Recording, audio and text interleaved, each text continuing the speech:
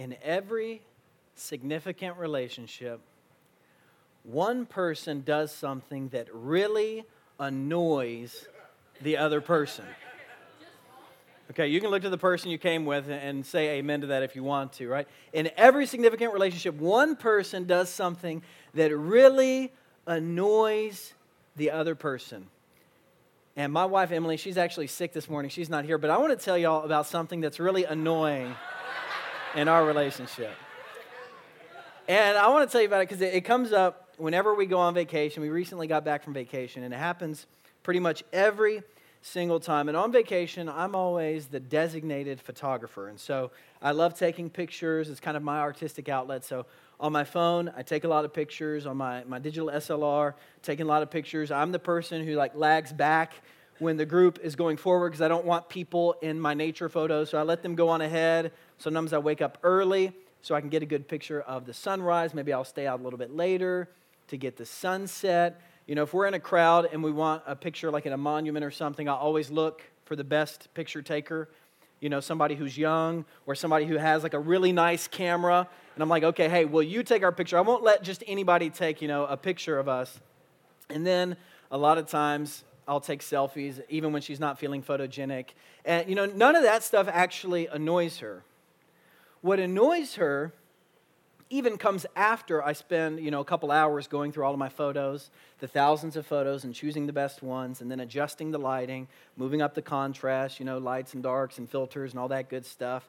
And what really gets to her is when after all of that, I spend about 20 minutes to an hour trying to craft the perfect caption for the photo as I share it on social media. Now, I've tried to explain to her why this is important, but every photo, and not every photo, but a lot of photos need a good caption. And when you're writing a caption, you have to think about who is my audience, who is this for, and what do I want to convey? Do I want to be snarky? Do I want to be funny? Do I want to be inspirational? Is this a serious photo? Is this trying to evoke beauty? So I have to think about all of these things, and it takes a lot of time before I finally press post. And by that point, she is just so annoyed and done with it all. And so I just want to show you some examples of pictures and great captions that I've come up with. So I have one picture right here. Oh, this is on my wedding day, actually, if you couldn't guess. So after our honeymoon, we were like, okay, we're not posting anything while we're on our honeymoon. After we got back, it's like, okay, let's share some pictures. And so I picked out some of the best pictures that our photographer took. And then, go back. It took me a long time to come up with the caption for this one. But it was this: the honeymoon might be over, but life with Emily Anderson is just beginning. That's pretty good, right? That's pretty good. So then I got the next one. So that was pretty good. She didn't mind that one too much. Then this one, I took this summer down in Savannah. And as you can imagine, it took a long time to make sure there was no cars on this road or people taking photos, because there was just 100 people around me taking photos of this same thing. We tried to get some of my dog Henry in the middle there. That didn't work out very well. That was kind of complicated. But finally, I got this photo, and it took me a while to come up with this caption, but I finally mustered it up, felt good about it, and posted it on Instagram, and it was this: summer vacation. Sometimes you just have to be descriptive, right? You just have to be descriptive about what it is. So that was summer vacation. And then I had this one, which was more recently. That's my dog Henry, if y'all remember him, when I brought him on stage when he was a puppy a long time ago. He's about to turn 1. And so this one, we were up in the mountains in Clayton, Georgia. There's a great store called Wonder North Georgia, an outdoor store that lets you bring animals in. And I took this photo, and it took me a long time to come up with the caption for this one too. Rainy day in the mountains.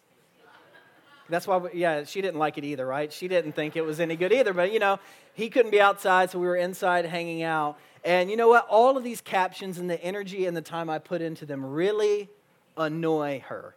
And if she was here today, she could confirm that that is very much the case. And slowly, over time, I've begun to realize why it is so annoying to her.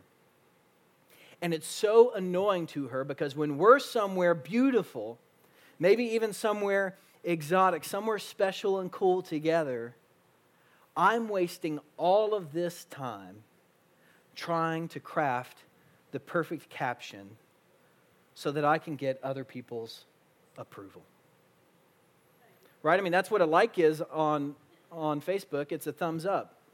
It's a sign of approval. That's what a heart is on Instagram. It's a little heart saying, hey, I like it. I'm wasting all of this time and energy trying to get the approval of other people. And slowly over time, with her help and other people's help, I've realized that this isn't just limited to pictures and captions in social media, that I actually waste a lot of time and energy in other areas of my life trying to get other people's approval and applause. And so sometimes during the week when I'm preparing my sermons, I'm thinking, is anybody going to even like this? Or are people just going to say, you know what, I'm going elsewhere? Then when a big decision comes up, a lot of times I waste time and energy on the decision because I think, well, if I say no, then we're not going to move forward with the changes we need to make, and people are going to be happy or upset with me. And if I say yes, well, then other people are going to be happy and upset with me, and I don't know what I should do, and I waste a lot of time and energy trying to think about it. I waste a lot of time and energy trying to manage other people's feelings about me because I want their approval. I want their acceptance. I want their applause. And I'm telling you all of this morning. I'm confessing this to you because this is one of the things I want to quit this new year. And my guess is that there are some other people who want to quit that here as well. I mean, after all, maybe this is why you work really long hours. Maybe this is why you spend a lot of time away from your family and spending a lot of time trying to make all of your work projects perfect because you want your boss's approval, or you want that sign of approval. You want a raise so that you can feel good about yourself.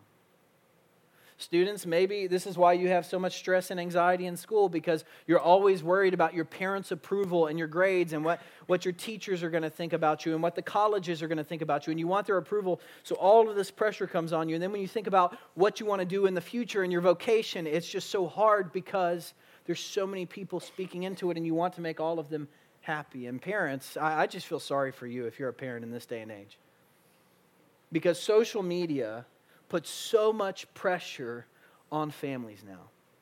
Puts so much pressure on families to make it look like your kids are always beautiful, to make your kids look like they're just the most brilliant in the world, and to make your kids look like they're always well-behaved, right? It used to just be like grandparents who put that pressure on you. Now, it's the entire world. We feel this pressure to seek other people's approval, and it is tiring. It is exhausting, and it leads us to a lot of times hide what we truly feel, to hide our beliefs or what we're thinking. It leads us to wear masks and to push over boundaries that we've set for ourselves. It leads to a lot of dysfunctional behavior, and the crazy thing is, we don't just do this with other people. We also do this with God. We try to perform for God and please Him and try to win His approval through our achievements. And so we say, hey, God, you know what? I'm going to read through the Bible this year so that you'll finally be happy with me. God, I'm going to give you 10% of my income. I'm finally going to make that step of faith and tithe. And secretly in the back of our minds, we're hoping that if we do that He'll forgive us a little bit quicker when we ask Him, or He'll love us a little bit more. We think, you know what, this year I'm finally going to get engaged. I'm going to join a serve team so that maybe God will finally love me and show some kindness towards me. Throughout our lives in many different areas, in many different ways, we're constantly seeking the approval and the applause of other people. And you know what's also crazy? Is that Jesus experienced this same temptation. And at Christmas, we remember that Jesus was fully human and fully divine. He was conceived by the Holy Spirit and born of the Virgin Mary. And so Scripture tells us throughout his life, Jesus faced temptations just like the ones you and I face. But what we find is that ultimately Jesus passes through all of these temptations faithfully, and he never sins. And so if we want to look at how we can defeat temptation, specifically the temptation to get our identity and to get approval and applause from other people, if we want to figure out how to pass through that faithfully, then we can look to some of Jesus' temptations with this to see how he did it, to see how we can do it as well. And while Jesus faced temptations throughout his entire life in many different directions, there's a story in the Gospels that occurs early on in Jesus' public ministry, right really before his public ministry starts, where he faces some specific temptations from the devil in the wilderness. And I want to look at these temptations and this scene specifically this morning. So if you have your Bible, I invite you to open up Matthew chapter 3. If you have a phone, you can download the Bible app. It's a great app. And also, if you don't have a Bible, we have free Bibles for you in the lobby. We'd love for you to grab one on the way out. Or grab one on the way in next week as our gift to you from Harvest Point, because we want you to dive into God's Word. We believe this gives us life. So here's what we find in Matthew chapter 3 in this account of Jesus' life. Then Jesus came from Galilee to the Jordan to be baptized by John. But John tried to deter him, saying, "I need to be baptized by you, and do you come to me?" And Jesus replied, "Let it be so now. It is proper for us to do this to fulfill all righteousness." And then John, that's John the Baptist, consented. And as soon as Jesus was baptized, he went up out of the water, and at that moment heaven was opened, and he saw the Spirit of God descending like a dove and alighting on him. And a voice from heaven said, "This is my Son, whom I love. With him I am well pleased." And then Jesus was led by the Spirit into the wilderness to be tempted by the devil. And after fasting 40 days and 40 nights, he was hungry. And the tempter came to him and said, "If you are the Son of God, tell these stones to become bread." Jesus answered, "It's written, man shall not live on bread alone, but on every word that comes from the mouth of God." Then the devil took him to the holy city and had him stand on the highest point of the temple. "If you are the Son of God," he said, "throw yourself down, for it's written, he will command his angels concerning you, and they will lift you up in their hands so that you will not strike your foot against a stone." Jesus answered him, "It is written, do not put the Lord your God to the test." Again, the devil took him to a very high mountain and showed him all the kingdoms of the world and their splendor. "All this I will give you," he said, "if you will bow down and worship me." And Jesus said to him, "Away from me, Satan. For it is written, worship the Lord your God and serve him only." And then the devil left him, and the angels came and attended him. Now, in this account of Jesus' life, in this kind of scene we see, I love one of the ways that Matthew highlights Jesus' humanity when he says, after fasting 40 days and 40 nights, he was hungry, right? Okay, amen. Jesus was fully human. He was hungry. He was hungry. He was tired.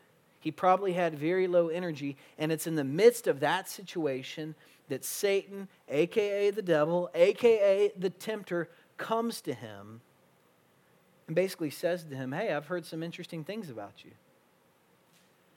I've heard that you're the Son of God. I've heard that you're all powerful. I've heard that you can do great things." He says, "Why don't you prove it to me?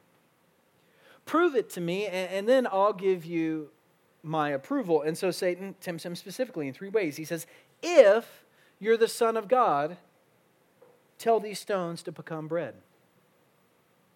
Here he's saying, look, prove to me that you're worthy of the title Son of God by doing something that's useful and something that's productive. After all, you're hungry. Well, why don't you meet your own hunger, and why don't you impress me while you're at it? And Jesus, he doesn't fall for that. He says, man shall not live on bread alone. And so Satan tries again. He says, if you're the Son of God, throw yourself down from the temple. After all, God's word says that the angels will catch you. They'll save you. He's saying, look, do something magnificent. Do something magnificent, and then all of us will really approve of you. Then we'll really believe that you're the Son of God. Jesus says, no. No, he quotes Deuteronomy once again and says, do not put the Lord your God to the test. And so Satan tries again. He says, look, if you will bow down and worship me, I will give you all of the kingdoms of the world. He says, look, if you do what I want, then I'll give you this stamp of approval by giving you all of these things. And once again, Jesus, he says no. He says it's written, worship the Lord your God and serve him only. And after that third time, the devil knew that it wasn't going to work that day. That Jesus wasn't in the business of getting other people's applause or their approval, and so he left him. And now maybe you've heard this story preached before, thinking about how to overcome temptations. And if so, you've probably seen and noticed that one of the ways that Jesus is able to be faithful to God in the midst of these trials and in the midst of these temptations is the fact that he was rooted in the Word of God. He knew the Scriptures thoroughly. And he didn't just know them in his head, he also had them written on his heart, and he was able to apply them and recall them to the situations he was at hand. And I don't know about you, but that's a very challenging truth to me. It's a very challenging truth to all of us because a lot of us these days, we don't have much Scripture memorized. These days, a lot of us really have an impoverished knowledge of the Bible. And so when Satan or any temptation comes our way, we don't exactly know what God would want us to do. We don't know the clear path that he has for us because we don't know God's Word. And so in this new year, if you want to quit giving into temptation, one great way to start doing that is by getting into the Word of God and by letting God's Word get into you. But there's something else going on here.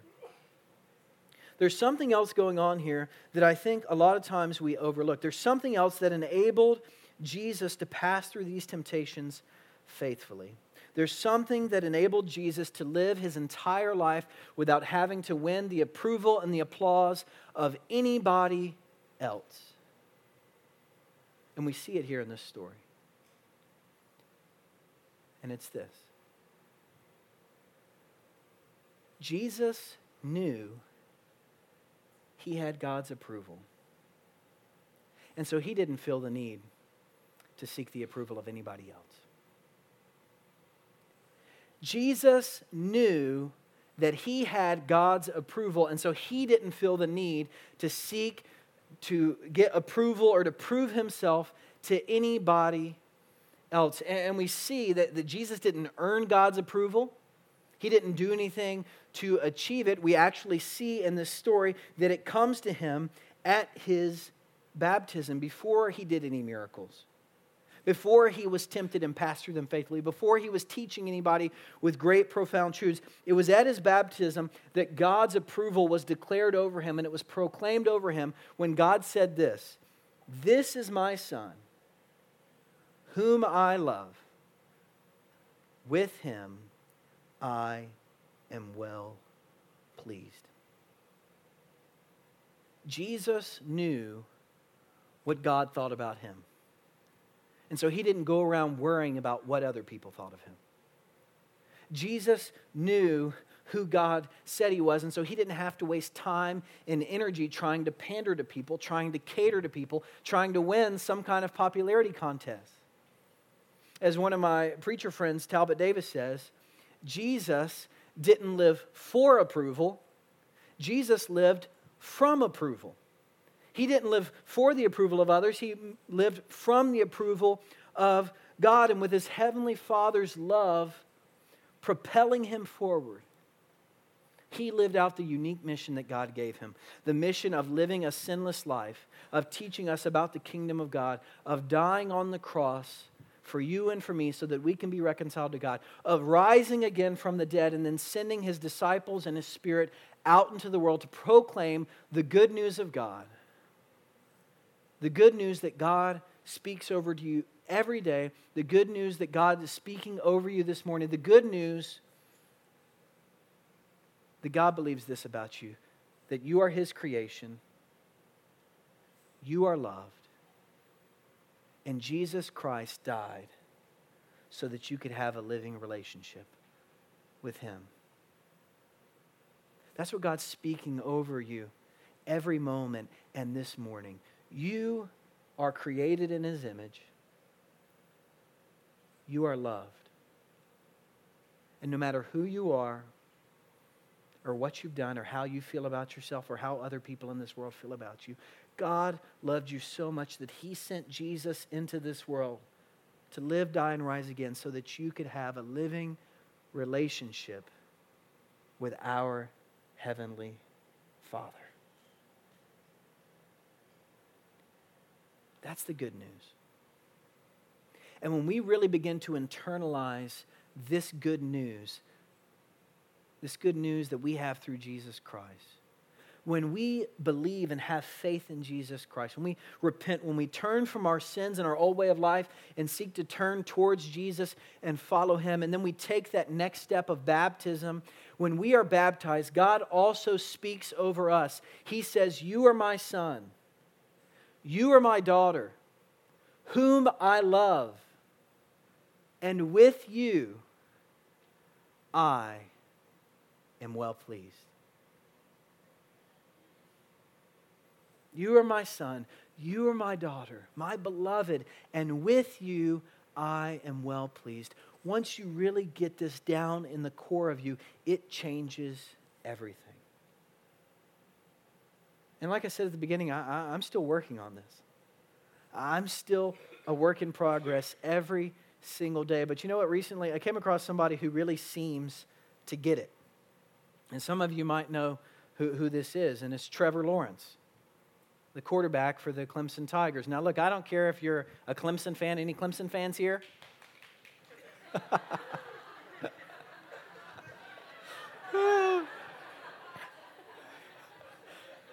No commentary. I don't care if you're an Alabama fan. Any Alabama fans? I don't care if you're a Georgia fan. Tennessee fan. Well, or if you're just like me, and you know what? You just like eating hot wings, and you'll take any excuse to eat hot wings. Maybe you're like me. Woo! It doesn't matter who you are.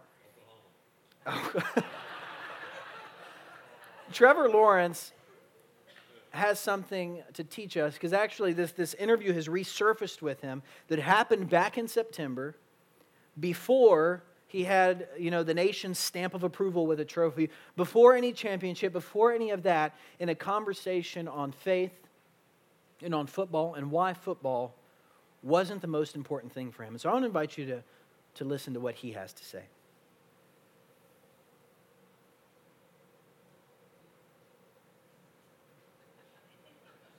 I mean, football's important to me, obviously, but it's not my life. It's not like the biggest thing in my life, I would say. My faith is. So that just comes from kind of knowing who I am outside of that. So I just know no matter how big the situation is, it's not really going to define me. Just putting my identity in, what Christ says, who He thinks I am, and who I know that He says I am. So really, like I said, at the end of the day, it doesn't really matter what people think about me or how good they think I play or whatever, it doesn't really matter. So that's definitely been a big thing for me, just in my situation, just knowing that and having confidence in that. Amen. So now look, I don't think that his team won because of his faith in Jesus Christ, or because there's a lot of quarterbacks and other people who have faith in Christ. I don't think that's necessarily why they won, but I do think that he's able to play football with a lot less pressure and with a lot less anxiety than many other people, because he knows that ultimately his identity isn't found in whether he wins or loses. His identity isn't found in the applause of the crowds and of the stands. His identity isn't in any of that. And so he is now more free to use the unique gifts and talents that God has given him to make a difference in this world and a difference for this kingdom. And that is what God wants for you and for me. He wants each of us to know that we are loved, that we have His stamp of approval, that we are His beloved child, so that we're set free from all of the stuff that holds us back, all of the stuff that wastes our time and wastes our energy in this world. And when you're rooted in Scripture, when you wake up every day and you're rooted in Scripture and you're returning to your identity in Christ over and over again, when temptation, when Satan, when other people in this world come your way and they say, you're a failure. You're a nobody. You need to work harder. You need to do this. You need to do that. And then you'll be loved. Then you'll be worthy of love. When any of that stuff comes your way, when you're rooted in Scripture and returning to that identity you have in Christ, you'll be able to say, not today. I'm not wasting time. I'm not wasting energy on that. I'm going to go and live out the unique mission that God has given me. I'm going to go out and make a difference in His kingdom. God says over you, this is my son. This is my daughter whom I love. With you I am well pleased. Those are the words that God speaks over us at our baptisms. And the water of baptism is His sign of approval. Those are His words of approval. The waters of baptism are His sign of approval. And actually over here, we have the baptistry filled today with water. It's filled with water from Henry County's finest water department. And we have some bowls over here with water as well. And actually mixed in with this water is some water from the Jordan River where Jesus was baptized. Emily and I had the chance to go there last February. And so we brought some of that back. And there's some of that water in there this morning.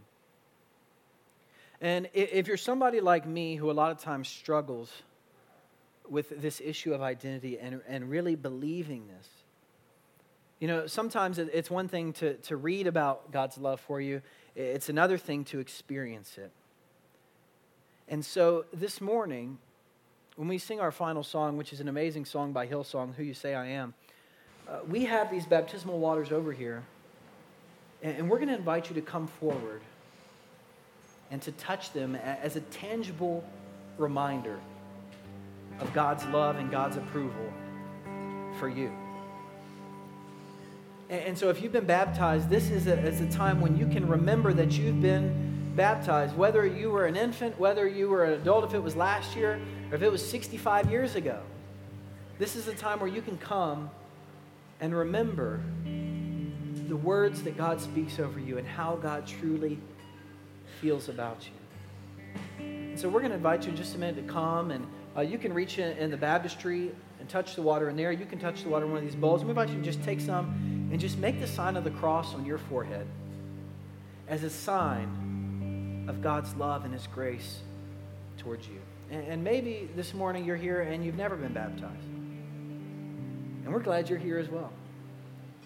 And I would love to talk with you about that next step of faith, about what it means to be baptized and to help you experience that. But we want to invite you to come forward as well. We want to invite you to come forward and to touch these waters and to pray so that you might experience that love and that acceptance that God has of you. Because of Jesus Christ, we can stop living for approval and we can start living from it. So let's ask God that it would be so in each of our lives. God, we thank you for Jesus. God, we thank you that in a world where we have to earn, achieve, and strive for everything, God, that you just tell us to rest,